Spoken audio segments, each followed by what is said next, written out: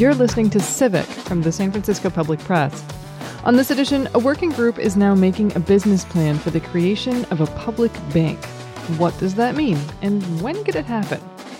It's not your board of supervisors that's sitting as the board of the bank. Part of the job that we have is to develop the governance structure, and that will include figuring out who is actually going to be on the board of the bank, who are they going to be accountable to, and how do we make sure that the members of that board are insulated from any conflicts of interest or apparent conflicts of interest. We are going to make sure that the bank governance is something that people can trust. I'm Laura Wennis, and this is Civic.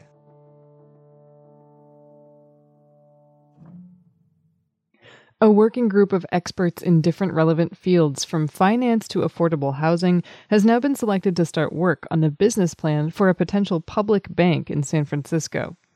We've talked about the concept of a public bank before. You might remember Jackie Fielder, who's been active on this issue and who co-founded the San Francisco Public Bank Coalition. Here she is explaining in a brief PSA what public bank advocates' issue is with the way things are now. You pay taxes on your purchase to the local government. We think these taxes go straight to our community, but they do not. First, our city treasurer stashes it in big banks. Big banks invest our hard-earned taxpayer dollars to fund industries that promote pipelines, prisons, and weapons. Our tax dollars, our city, our bank. This idea is moving incrementally from concept toward reality, and the selection of the working group is the latest step. I talked with two of its members recently. Fernando Marti is the co-director of the Council of Community Housing Organizations, also known as CHOOCHOO, a sort of affordable housing umbrella group. Sylvia Chi is an attorney, and she was the principal co-author of AB 857, also known as California's Public Banking Act, and she's a member of the California Public Banking Alliance. We talked about what happens next in San Francisco and what kind of a timeline we're looking at for the city to actually try this out. So let's start with some basics and maybe clear up some common misconceptions. The idea behind a public bank in general is that municipalities invest their money, and they usually do this through, big corporate institutions, which invest them in ventures of their own choosing, which can include things that the city might not want to support financially. So with a public bank, cities have an alternative to making those investments. Do I have that right? And how would you describe the main purpose of a public bank? I think that's a good summary. The main driver for public banking, or what activated a lot of activists who are interested in it, including myself, is finding a financial institution that could hold city deposits and then not turn around and use those deposits in a way that was harmful to the city. And can you describe what might be harmful to the city? Some examples include using deposits to leverage investments in fossil fuel infrastructure. That was a very common motivation for a lot of activists in this movement. And other examples include wage theft. A lot of big banks have been found guilty of wage theft and other labor violations, and also predatory lending also to other industries that are harmful, like firearms and tobacco and private prisons. Mm-hmm. Fernando, would you add to that? Is there something that you would describe as sort of the main purpose of creating a public bank for San Francisco? Well, I think, from taking our deposits out of these harmful traditional either investments or banking structures, part of the business plan is then going to be, and what can we do with the lending capacity of a municipally run bank? What are the alternatives around the social and environmental goals that the city has that are either not being met by traditional lending, or where the leverage of a public bank could start to change how financing works. Mm-hmm. Just to be clear, this is not going to replace anyone's credit union or offer checking accounts for any individuals. This is an investment tool for the city and not a personal banking option, right? Exactly. Okay. And are there examples of public banks that do offer individuals, banking services? In the U.S., public banks are very rare right now. They were more common in the past. The major example is the Bank of North Dakota, which does not Mhm. do consumer services. But there are some other examples that are not as directly analogous. So, like the Territorial Bank of American Samoa is one that was really created to provide consumer services. But that is not Mhm. what this law is about. Mhm. So, what is this law about? You're both members of this working group. It's going to move the city toward the development of a public bank. That means coming up with a business plan to submit to the California Department of Financial Protection and Innovation for approval. It also means figuring out the timeline for the city to apply for a public banking license. How do you get started with something like that? How will you go about this? It's not going to be easy. Yeah. The working group is supposed to start in the next couple months, I believe, and then we'll be meeting once a month for about a year, I believe. I think that one thing that we'll be doing is working with consultants who specialize in applying for bank licenses. So that will help us just, use their expertise to have as successful an application as possible. Sorry to interrupt, but there are specialists in this? Aren't we fairly new territory here? Well, specialists in applying for bank licenses in general, not public bank licenses. Uh-huh. So that's the Wow, closest I we didn't can know get. that was a thing you could specialize in. Sorry, Yeah. carry on. Yeah. But I think other than that, I think we're going to be doing a bunch of community outreach activities and making sure that the public bank structure is meeting the needs of the community. Fernando, do you think you're going to be going about this? What are some of the priorities for getting this off the ground? Well, as a business plan is the kind of first step, is ensuring that the bank that comes out the back end of developing this business plan is set up with the infrastructure that it needs to achieve its goals. And so, for us as sort of the housing seat or one of the housing seats on this working group, the discussion will largely, or our interest is largely around how this business plan creates the flexibility and the ability for the bank to promote affordable housing goals in the city and housing stability goals in the city.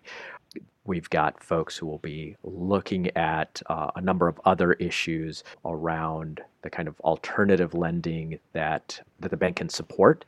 And we need to make sure that our business plan going in creates a bank that has the ability to do those things. Okay, you brought up a couple things there that I want to drill down on. The first is that is something I've heard before, that a public bank is going to advance the development of affordable housing. How? Great question. And I don't have, the specific answers, but what I'll say is part of the way that we finance affordable housing right now is through loans through traditional banks. And those loans are not necessarily made because traditional banks love to invest and lend to affordable housing, but because we have laws in place, the Community Reinvestment Act, that require banks to do that kind of lending. That said, those are the same banks that are investing in fossil fuels, are investing in or have connections to payday lending institutions, all sorts of kind of bad actors. And so the city's investments, whether they're in affordable housing or others, are now tied up with all of these things that at the same time we're passing resolutions and saying, we as a city don't support these things. We're going to support Standing Rock. But we are not having an alternative. We're forced to do that. So the first thing that I think a public bank will do around affordable housing is compete with that kind of lending and provide an alternative where the interest is going back to the people rather than to these private institutions. From there, we can start to think about then what are new kinds of lending that is either not being done or it's very difficult to get the traditional banks to do. Some of that might be rapid acquisition lending. the kind of thing that we need to pounce on a piece of property or a building that speculators are looking at, that we can say, this is part of the goal. This is a safe investment. It's going to be permanently affordable housing. Those units are going to be rented forever because there is a need. This bank can move a lot faster. And just to jump in for a second to clarify what you're talking about there, if an investor picks up a piece of property where there's been long-term renters in place for a while, the concern there is that they're going to just find a reason to get the renters out of there and turn the thing into like TIC condos or something, right? Tenancy in common condos. Is that what you're talking about? That's right. And we saw a lot of this happen with multifamily buildings in the last recession. And again, part of this public bank discussion in San Francisco, it actually started in kind of mid 2000s, but it really picked up in 2008, 2009 with the Great Recession. And so we've been building up the political coalition and political support around this for 10 years now to get to this point.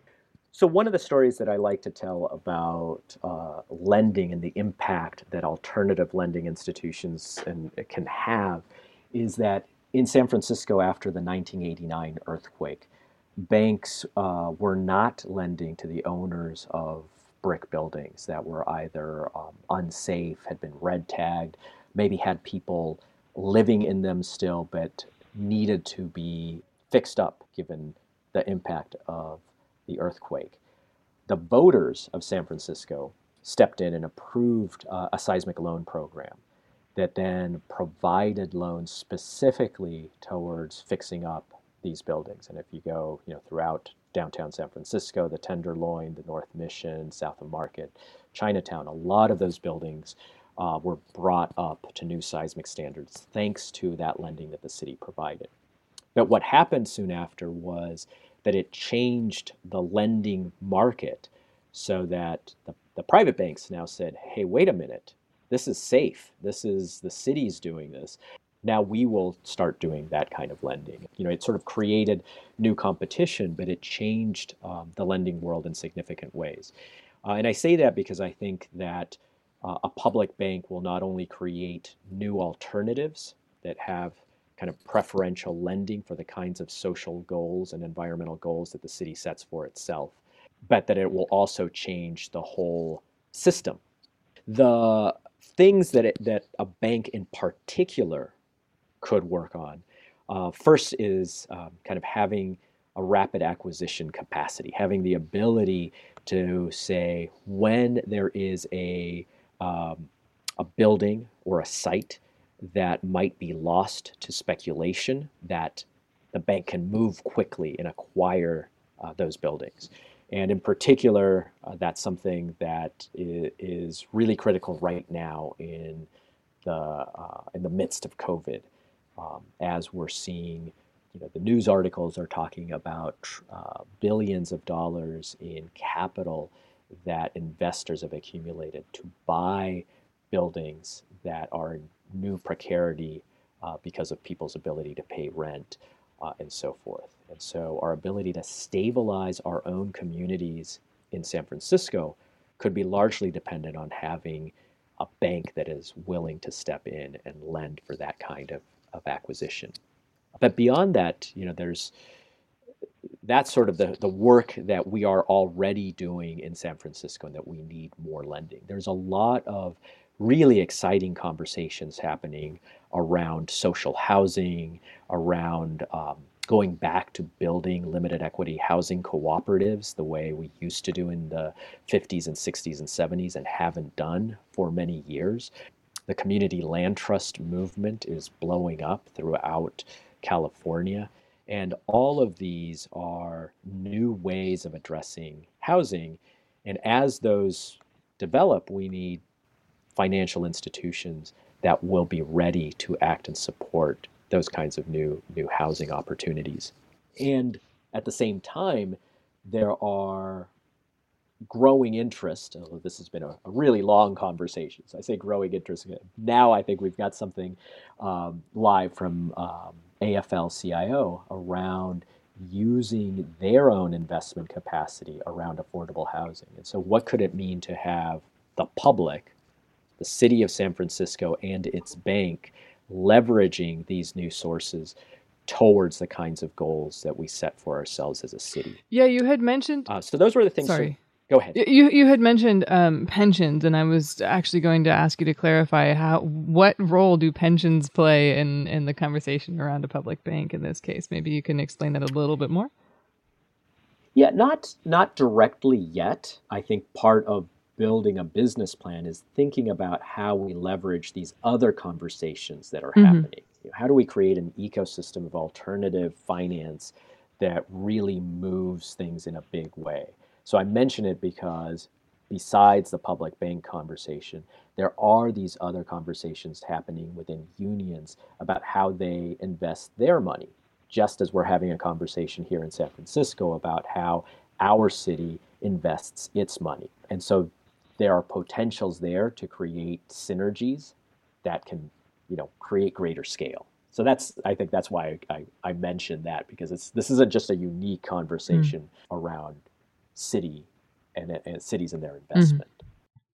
I'm speaking with Fernando Marti and Sylvia Chi, who are part of the newly appointed Reinvest in San Francisco working group, which will create a business plan for a public bank in San Francisco. Sylvia, I was going to ask both of you, but maybe I'll just ask you now because we've talked about affordable housing for a little while now. This working group is required to have people with certain areas of expertise on it. And as I understand it, you bring sort of this broad understanding of public bank law and the context from the state level. Can you describe the seat that you have on this working group and how your expertise is going to shape that plan? Yeah, so my expertise is through my participation in the California Public Banking Alliance, and I was one of the authors of the bill that passed in 2019, AB 857, that creates the licensing framework. It was the first in the nation, so that cities and counties can apply for these public bank licenses. So I have a good understanding of that law and the regulatory framework around it. In addition to that, I have expertise in clean energy and just transition. I was recently the policy director of APEN, Asian Pacific Environmental Network, which is an environmental justice organization. So I'm looking forward to helping develop out some possibilities for lending for clean energy and promoting resilience in the city. And Fernando, I think it's clear your area of expertise is affordable housing, but did you want to add anything in response to that particular question about what expertise you're bringing to the development of this plan? I think that's the answer. And, I think, as Sylvia said, there's a lot of potential new opportunities beyond sort of the big housing discussion. There's the discussion around low-income homeowners facing foreclosure, or as aging homeowners look to create new opportunities within their houses rather than kind of selling them to house flippers. There's a whole range of things. And in creating the business plan, I think we have to be aware of all those things. So in a lot of ways, in our small group of the reinvestment working group, we're bringing in our expertise, but we're also bringing in our connections and relationships to folks who've been working on all different parts of these social and environmental goals that we really want to set for ourselves and in the work. Yeah, which brings me to a different question, which is where do you expect to lean on others' expertise to figure out how to do this? Because there are other people with specific areas of expertise that they're bringing to this working group. Yeah, and that's I think part of the discussion around who should be invited to sit on this was exactly those relationships that we might have with, say, the Community Reinvestment Coalition, or with in my case with folks working directly in lending for preservation projects, for example, through the city's Housing Accelerator Fund. So there's a lot of, as we develop the outlines of what the bank will and will not do, and what is the fiscally kind of responsible outline for this bank, those relationships and connections will be vital to making sure we get it right. Yeah. Sylvia, did you want to add anything?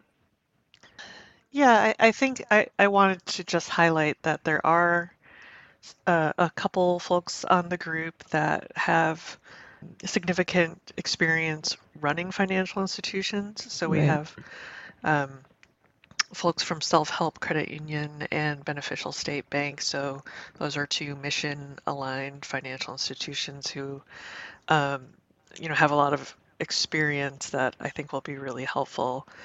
And then some other folks on the group include a small business owner and some other people who are like closely connected with the community. So I think we have a good variety of folks who have the expertise that will um, make sure that this business plan that we develop really serves the community. Hmm. Yeah, and that it makes sense. One thing that I feel like obligated to ask about because it always comes up when people see headlines or hopefully read entire articles about public banks is that they say, well, I don't really trust this government to make good decisions in general. Why should I trust them to run a bank? Especially when several of our city department heads were in fairly recent memory charged by the FBI with fraud and a corruption scandal that may still be unfolding. So there may be some assumptions wrapped up in that, but could you respond to that concern about having this city run a financial institution? Yeah, I think the first point that I like to point out is just that it's not it's not your board of supervisors that's sitting as the board of the bank. Um, Yes, that's a good we're point. so part of the job that we have is to develop the governance structure, and that will include, figuring out who is actually going to be on the board of the bank, who are they going to be accountable to, and how do we make sure that the members of that board are insulated from any um, conflicts of interest or apparent conflicts of interest.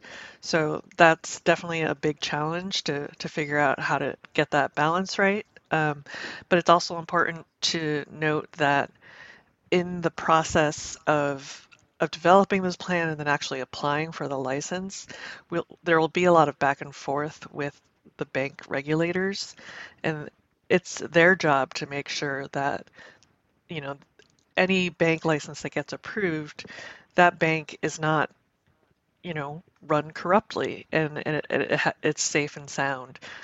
So we are going to make sure that the bank governance is something that people can trust. Mhm. Fernando, did you want to weigh in?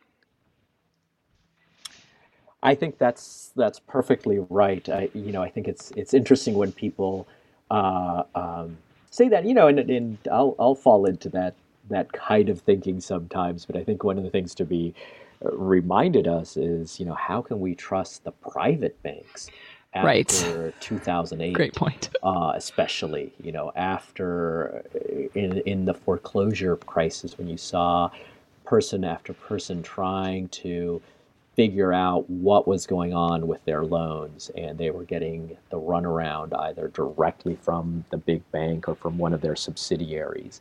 Yeah, it's if you're thinking about on the small scale, sure, trust your bank to hold your money most of the time, but we've seen time and again not only major malfeasance and corruption, but just a system that either you know particular banks depend on predatory practices or have linkages. And as our friends at the Community Reinvestment Act have done all this, our Community Reinvestment Group have done the research around the payday lending groups that really are these predatory lending groups that are all connected back to the big banks. Yeah. So this is about creating an alternative with the social and environmental goals that a good governance structure put in place that is accountable can create. And I think that the more that there's conversation about this, the more people start to see, okay, I think I understand what the shape of this is now. But I have to admit, on this show, we've talked about the concept of a public bank and the possibility of it being developed in San Francisco, at least on 2 other occasions. And now we're at a point where the city has this working group and it's seated and you're working on this. But I think that maybe we should do a little bit of tempering of expectations. And I don't want to sound as though something is about to happen if it's not necessarily imminent.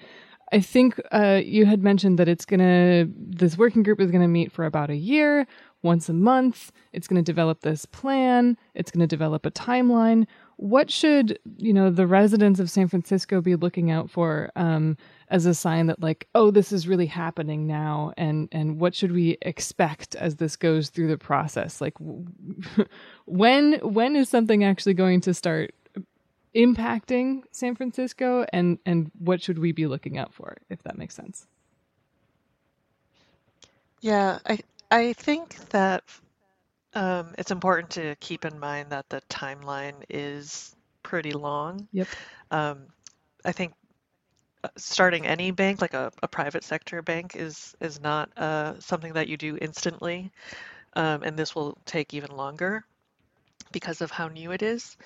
I think that, hopefully a year after we get started, we will be able to create a municipal finance corporation, which is not a fully fledged bank, but will be kind of the starting point. And then the goal is that 3 years after that, the city is in a position to apply for the actual banking license and then have the public bank operating 5 years after we get started. Okay, so not for a while. Yeah, it's a long haul. Yeah. It can be frustrating, but of course, there are systems in place to make sure that what is created is going to be, the fiscally responsible thing. We've got huge ambitions about the alternative that a public bank can play to our dependence on these traditional institutions, and huge ambitions around the social and environmental goals we want to be able to support through the lending. But at the same time, we got to make sure that this is going to be solid and a safe investment for the city of San Francisco and the taxpayers and residents of the city. Yeah. Makes sense. You don't want to rush this. Is there anything that either of you want to add about the concept of a public bank or this working group that I did not specifically give you a chance to talk about? Yeah, I think the public bank is part of a much larger discussion about the role of the public in building the infrastructure of our city going into the future. And there's discussions around the use of public lands that some agencies might want to privatize. There are, of course, huge discussions about, let's say, Medicare for all. And I think it represents a shift in thinking that we're seeing in a desire from the public and from policymakers to really take on the public responsibility for these critical pieces of infrastructure, and financing and lending is right at the heart of it all. Well, thank you both for your time and for explaining these somewhat tricky and difficult concepts for me. I really appreciate it. Thank you. Yeah, thanks for having us. That was Sylvia Chi, an attorney and member of the California Public Banking Alliance, and Fernando Marti, co-director of the Council of Community Housing Organizations. Both are members of the new Reinvest in San Francisco working group. I'm Laura Wennes, and you've been listening to Civic. Before I let you go today, at the Public Press, which is Civic's parent organization, we've been working really hard during this pandemic to pursue angles we're not seeing much coverage of elsewhere, or to take a more systemic look at the issues that are surfacing in the headlines. The San Francisco Public Press is a nonprofit, and we're inspired by the public radio model. That's the idea that people who are able to support the work that we do so everyone can have access to it without paywalls or ads. If you think we're onto something, we'd very much appreciate if you could show your support. You can do that by going to sfpublicpress.org/donate or by helping us get the word out about this show. Subscribe on whichever podcast platform you use or leave us a review. It really does help, so thank you.